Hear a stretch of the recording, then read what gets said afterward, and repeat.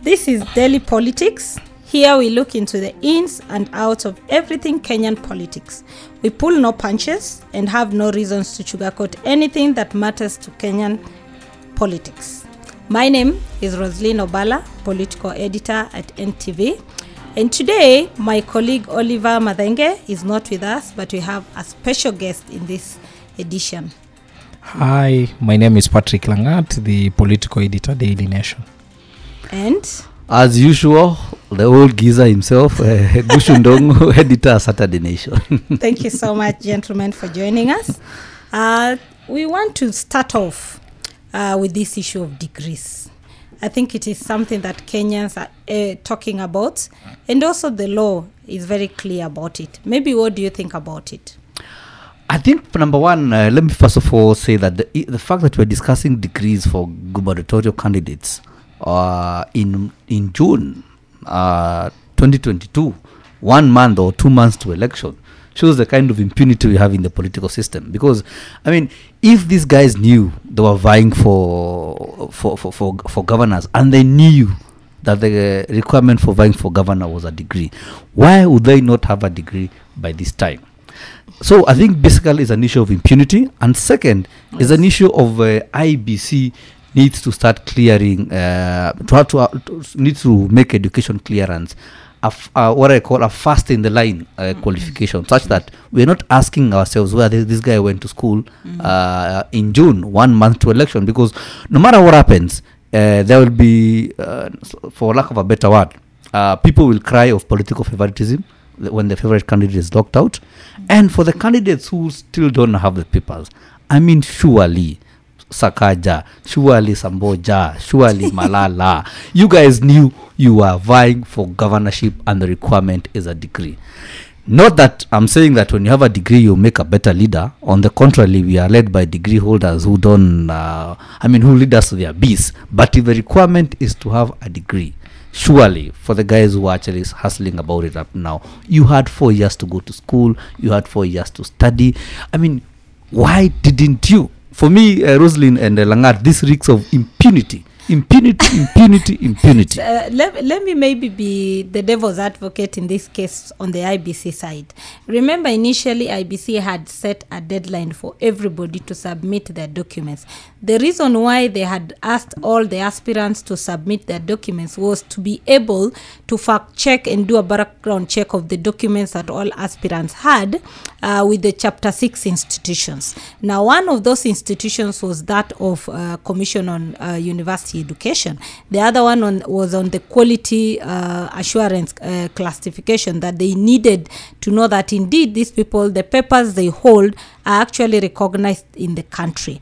Now, if you look at the elections law, and I think that is section 22, it talks about a requirement for somebody running for the office of governor and that of the president and deputy president and the deputies of the governors to be people who have a degree from a university in Kenya or recognized by the various institutions.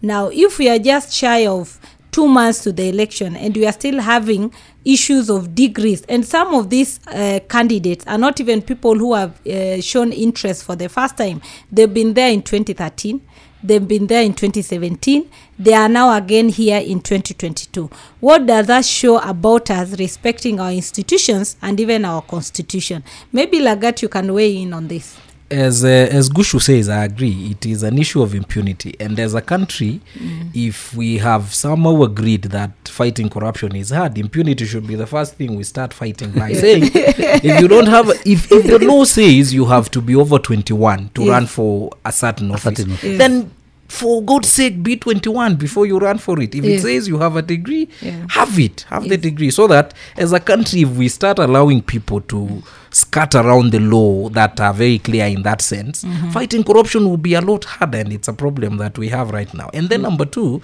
you mentioned these Chapter 6 institutions, including the Commission on University Education. Yes. It is a commission that has been there for all this time. When these guys expressed interest, the expression of interest started long before at the nomination stage, and that happened, I think, March to April or thereabout. Where were they to say, why are you even expressing interest and you don't have a degree? It is upon them to block these people even before they get to the nomination stage, let alone this time getting clearance for the ballot. And I'm wondering, Langat and Roselyne, Yes. when you were actually vying for a governor's seat, Yes. do you require some clearance either from the Commission for University Education or from HELB or from an institution that actually shows that you actually went to a university? Is there such a requirement, and were those guys cleared? That is the reason why I'm saying that IBC had asked the aspirants to submit their documents early. The reason was to counter-check with the Chapter 6 institutions, which include the Commission on University Education. So it meant that whatever documents you submitted, they were supposed to counter-check. Are those documents genuine? Are they from the relevant universities that we recognize?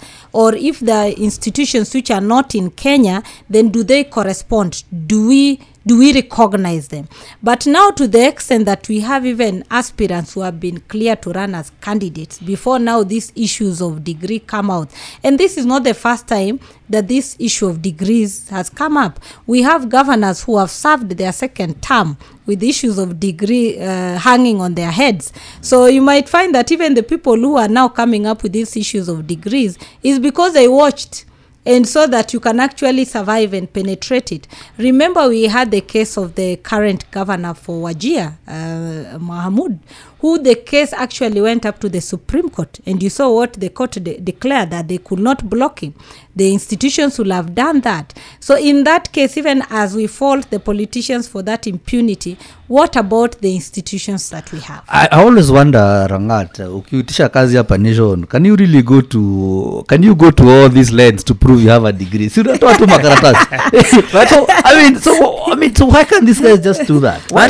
That is the whole point, and it goes back to the institutions. I don't think they can escape it. Yes. The Commission on University Education, the Kenya National Qualifications Authority, Yes. they have a job that we have given them in the Kenyan Constitution, Yes. to say, please verify that Guchu has a degree or Roselyne has a degree. Yes. If it was upon them, so that it should not be upon candidates saying, look at the paper I'm waving, I have a degree. It is them to say the paper they have is not genuine, or it is. Like Karati's case. I'm baffled with some of our leaders who actually you hear, because if you wake up today and ask me, which school did you go to? I should be able to tell you, this is a school I went to. And these are my classmates. And I cannot forget the year I went to school. I cannot forget my classmates. Or your graduation. Or my graduation. It's a big deal. I went to a university where I graduated, and even if you wake me up in the middle of the night and you ask me, who was your director of department, I'm sure there is a day I had some issues somewhere and bumped into the director or something,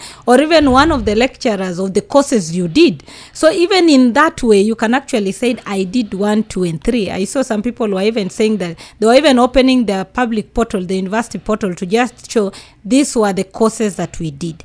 And if somebody is saying, I have a degree, and they cannot defend and say 1, 2, 3, and we still condone them and say they went to school, surely I think we are also doing a disservice to ourselves. And Roselyne, there's something that also I want to actually kick this ball to IBC, Yes. and let it remain there for a few seconds, if not minutes. Yes. Is because IBC did a very strange thing. They cleared Walter Nyambane to run for presidency. With transcripts. Yes. Then Jim Wanjigi came. They refused to clear him. Then Jim Wanjigi told them, wait a second, you guys. Yes. You cleared Nyambane with transcripts. Yes. So why can't you clear me? Then they remembered, wait a second. We Yes. did so with Nyambane. Oh, kumbe ata hiyo Nyambane tumetoa nje. Tumechukua. That is, that number one shows inconsistency. Yes. Number two, it also shows that IPC is actually sleeping on the job in terms of consistency in clearance of candidate and the qualifications needed to clear candidates. And talking of IBC, guys, Yes. as we move on, IBC wants to end manual register. The green book is gone. What do you think? What's the thinking behind this, Langat and Roselyne? It's such a big departure for the IBC to say that they would phase out the physical register, because we are in a country where we have seen elections technology fail on elections day. We are in a country where we have seen people go to polling day and they can't find their names, yet they have either the voter's card, or they can prove that they have voted in that polling station since 1992, since 1988.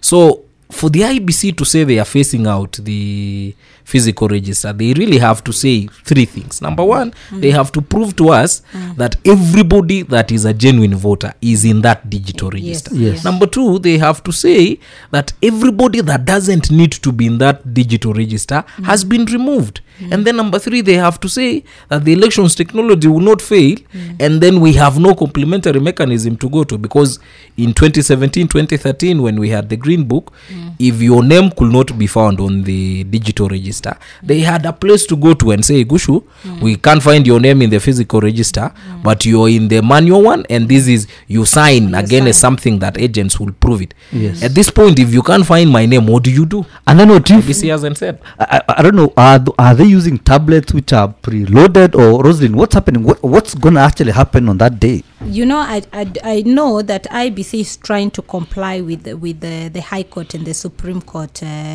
ruling in 2017, but my question is that even in technology, sometimes it always fails. Now that is the reason why we always it's made to fail. manual. That's why we always have the manual backup. Now, if you look at the elections law that they're even citing, there is a section 44 that is talking about the complementary mechanism. Absolutely. Now, if it's talking about the complementary, it doesn't say that now you go digital. You must have the manual aspect. And you remember in 2013 we had issues where people were saying they are not in the register, but when they went to the Green Book, they were there.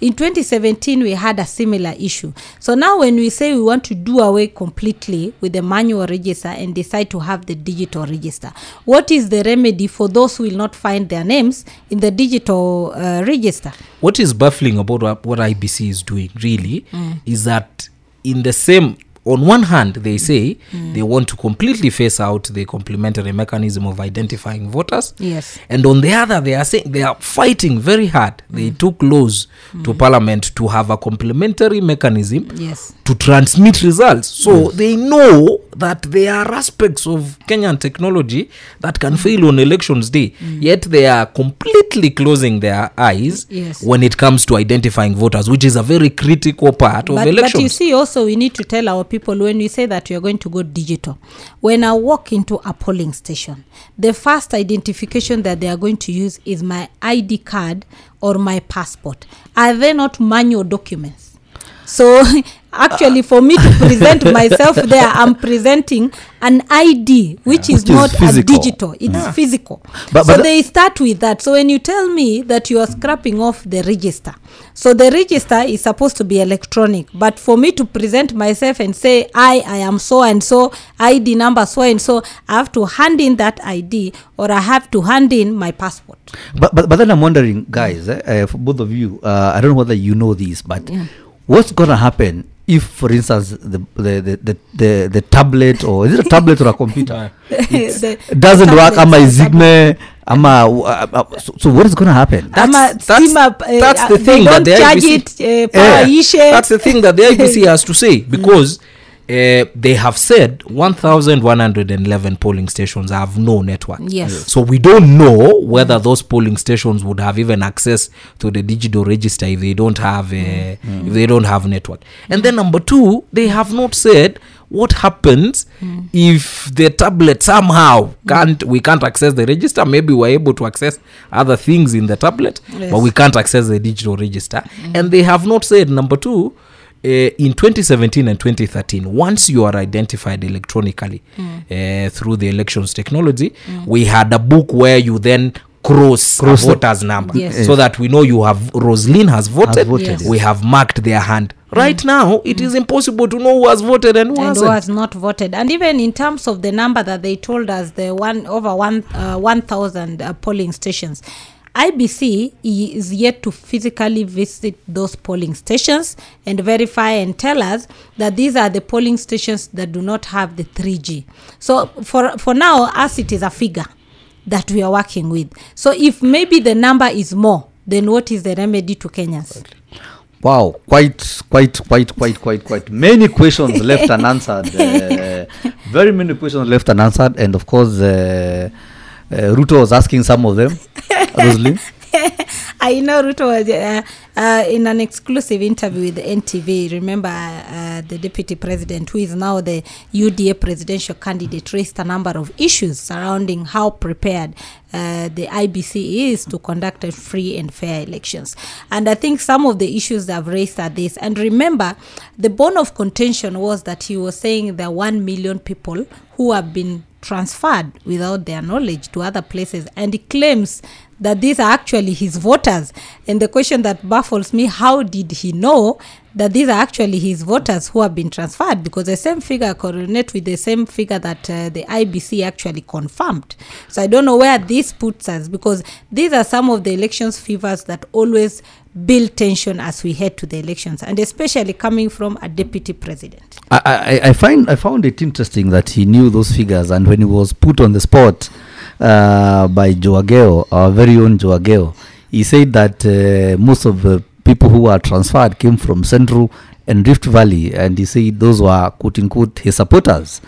When he was pressed further to clarify when all Central and Rift Valley are his supporters, he asked Joe that unless Joe lives in another country, it was a very not Kenya. Not Kenya. It was a very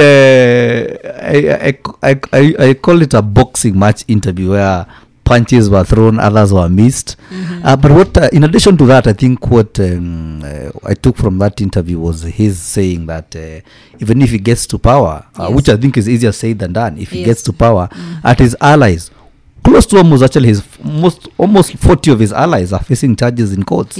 Or one way or another, including his running mate. That he would let them, he would let the wheel of justice grind on. Yes. I think that is a bit difficult. But he had a radar. He put a radar to it, and he said from where he sits now, he looks at the cases preferred against some of his allies as political persecution. But isn't that a contradiction? It's a contradiction, because I remember when Joe asked him how best he will ensure that corruption is fought, because that is one of the platforms that most of the candidates are pitching. And he said that he will ensure that first of all, they are properly resourced. He talked about the judicial fund. He ensured that the institutions will be given a free hand to do their work, and they'll not be weaponized against other people. But you see, now he's talking because he's on the other side. I am sure if he was still in government fully as the second in command, the argument will have been very different if it was not the handshake that he blames in his current situation. I suppose so. There is also one more thing that he said that was really baffling, where he says that he knows there will be attempts to interfere with the elections, but they will not succeed. That should worry every Kenyan. Yes. That the sitting deputy president of the Republic of Kenya, who sits in the National Security Council, knows or is aware of attempts to interfere with the elections, but is willing to throw his hands in there and say they will not succeed. That should worry all of us. Or to tell us what has he done to ensure they will not succeed then. Exactly.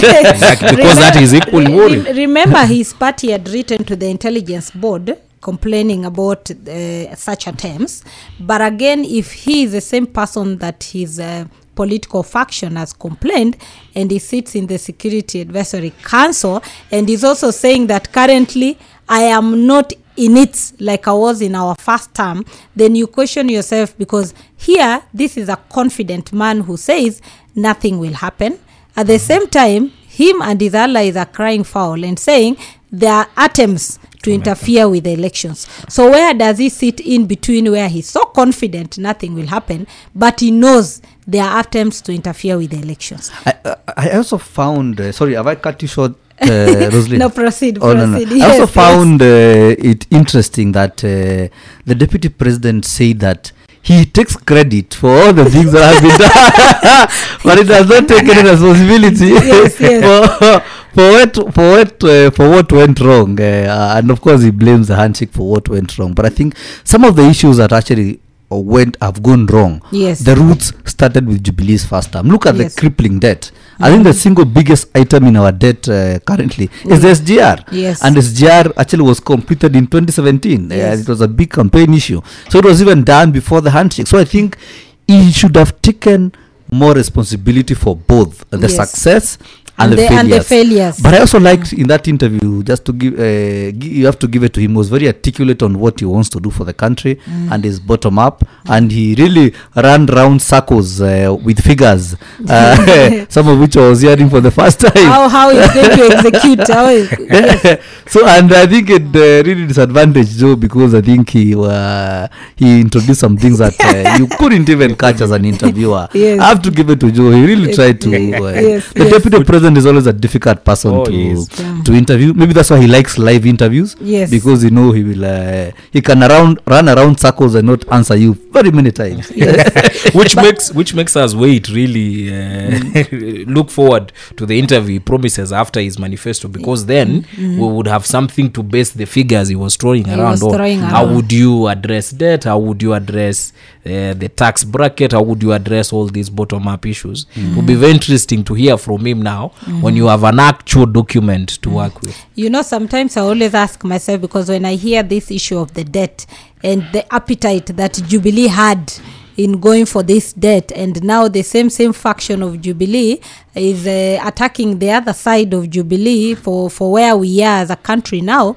then you ask yourself, because from 2013 to 2017 to 2018, we even passed a tax law at a time that we did not even have the issues of taxes. So you ask yourself that if these are the same people, it's only that they have changed their allegiance. How will we also trust them to ensure that when they come in, they will actually cushion us and ensure that the economy grows, because they had an opportunity to put us in the right path.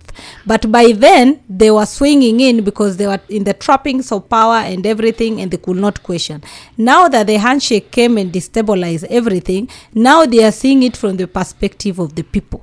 So I don't know how they will actually juggle these two to ensure that they remove us from the mud that they actually sank us from 2013. And as we wind up, Roselyne, before I hand it back to you, there's something I found very interesting about that interview with the DP, where he talked about how to raise VAT. Yes. And he said that VAT, I think, will double or triple in his administration. I found that, and maybe as Langat is saying, I look forward to seeing his manifesto, because how will you double VAT without adding VAT? Yes. The VAT is 16%, and everybody pays VAT, whether you're buying a pen, whether you're buying a matchbox, everybody pays VAT. So if you touch VAT, it affects the cost of goods across the board. So I don't know whether he will want to add VAT, or it's more people who will pay VAT who are not paying.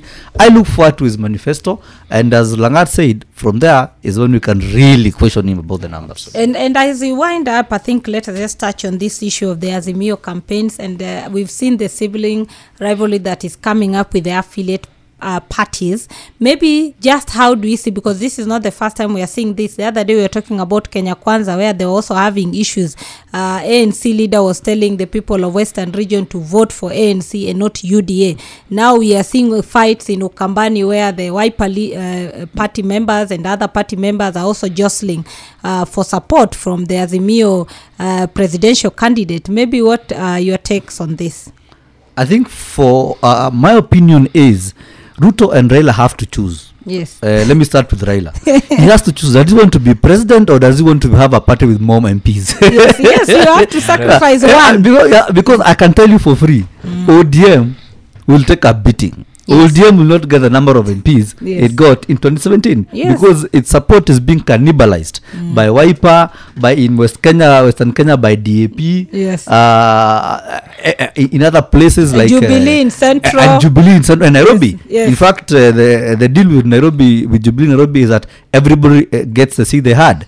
So the ODM will lose some seats, but I think he should focus on the bigger picture for both parties, especially even Ruto. He has to choose whether he wants to build a strong UDA or he wants to become president. Because I look at it from this perspective. The fights, I think, are good.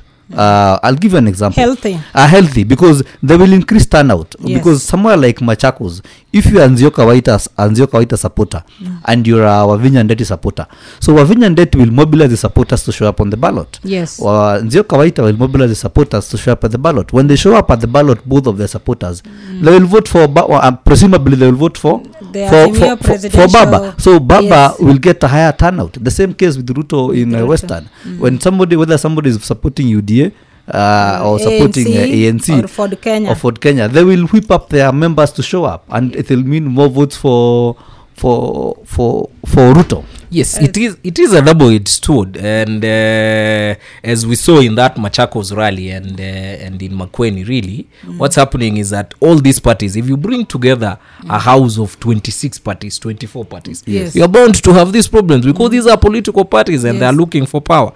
So if they have candidates, they will demand of their presidential candidate to not only support them, but at the very least not show support for one side. And I think as we wind up, maybe for the supporters of Azimio, when somebody tells you it's a 6-piece, I think it's not a 6-piece. Raila is not a candidate of ODM. Raila is an Azimio candidate. Thank you so much, guys. We leave it on this high note until the next time for the next episode. Thank you. Thank you.